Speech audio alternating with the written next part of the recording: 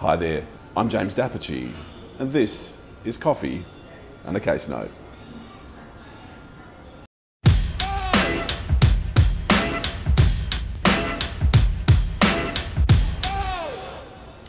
Team, today we are going to talk about a respondent and an appellant, and I'm partly giving away where we're going by using those names, but I won't spoil the whole thing just yet.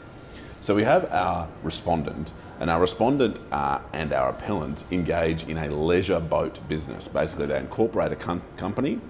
Our respondent is going to be someone who owns 55% of the shares in the company, and our appellant is going to be someone who owns 45% of the shares.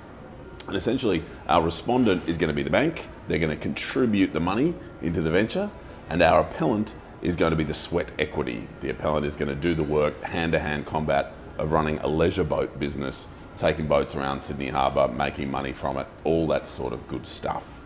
And what happens is our appellant causes a number of payments to be made from the company. Now, some of those payments are unchallenged by the respondent, but some of them are challenged. And let's work through what some of them are. Now, some of them are wages that the appellant causes to be paid to themselves and their spouse. Some of those payments that are challenged are a payment of $220,000 that the respondent makes a demand about, and as soon as that demand is made, $204,000 is repaid. So there's this $16,000 that sort of goes missing between the $220,000 that left and the $204,000 that was repaid when a demand was made.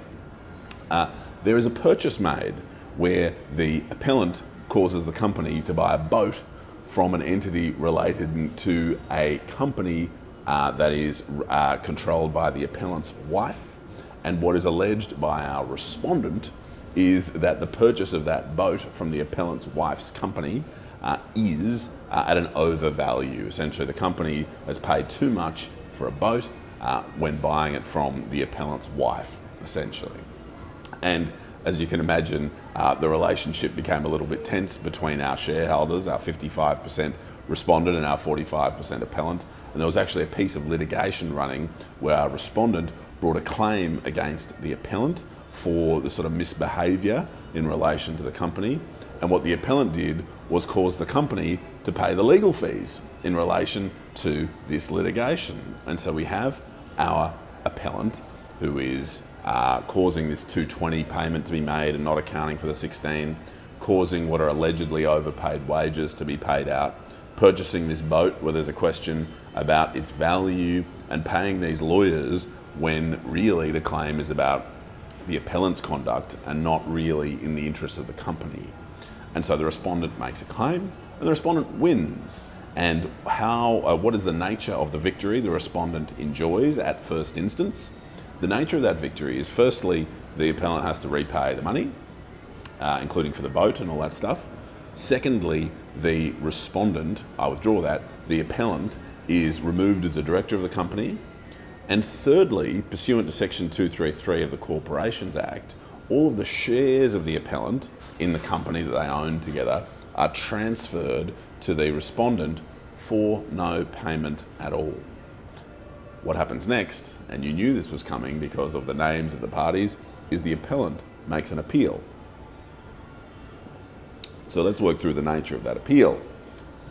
What the appellant says, and dives pretty deeply, and the Court of Appeal engages pretty directly with the evidence regarding the boat's overvalue.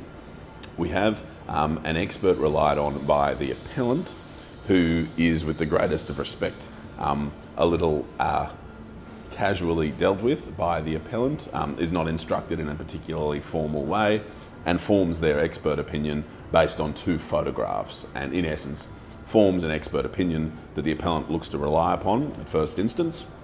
By contrast, the respondent instructs a valuer with expertise in marine valuation, and essentially challenges some of the suggestions made by the appellant's expert, and compares a boat that was suggested to be in the same class as the boat that was indeed purchased by the company. One of them's a Hyundai, one of them's a Mercedes, and this expert is found to be of considerable assistance to the court, such that the primary judge's conclusion about the overvalue of the boat is accepted. And so the Court of Appeal says, yep, tick, the primary judge was correct about that overvaluation. The primary judge is similarly found to be correct about the other payments. If we can just engage with the law firm issue for a moment, what the court finds is that the only way that the appellant could have made those payments to the lawyer in relation to the dispute about the appellant's conduct must have been in breach of the appellant's duties. And indeed, the respondent had issued a subpoena to the appellant to seek a delivery up of the retainer and the fee agreement and all the stuff you'd expect to see from a law firm, and the appellant had just not responded to that subpoena. And so the court found that all of those bases for the primary judge finding money ought to be paid from the appellant over to the respondent were upheld. So the primary judge was correct. The respondent won on appeal on that. Interesting extra factor for the corporate oppression nerds out there was the transfer of shares. Now, often what you find in a scenario that involves what we like to call corporate oppression is that you'll find a transfer of shares being ordered by the court at fair value. Now here, the transfer of shares was ordered by the primary judge for zero. Essentially, our appellant just had to transfer them over to the respondent, and that was that. And what the Court of Appeal was asked to consider was whether this was an appropriate form of relief for what happened. The short point is the Court of Appeal found yes. A couple of reasons for that. One of them was that the primary judge was given no submissions in relation to alternative forms of relief. And another, with the greatest of respect, very good reason, is that Section 233 of the Corporations Act is drafted in a way that is very broad indeed. And the forms of relief that can be that can be ordered by the court pursuant to Section 233 are defined, but not in a restrictive way. And there are a huge number of consequences that can flow pursuant to Section 233. The Court of Appeal acknowledged this and said, look, the transfer of shares for no payment is certainly within the bounds of the sort of things a court can order pursuant to Section 233. And so our appellant failed entirely on their appeal, had to pay back the money, was removed as director, and had to transfer their shares without receiving any payment for them. I hope that discussion assisted you, and I look forward to speaking again soon over another coffee and in respect of another case note. Cheers.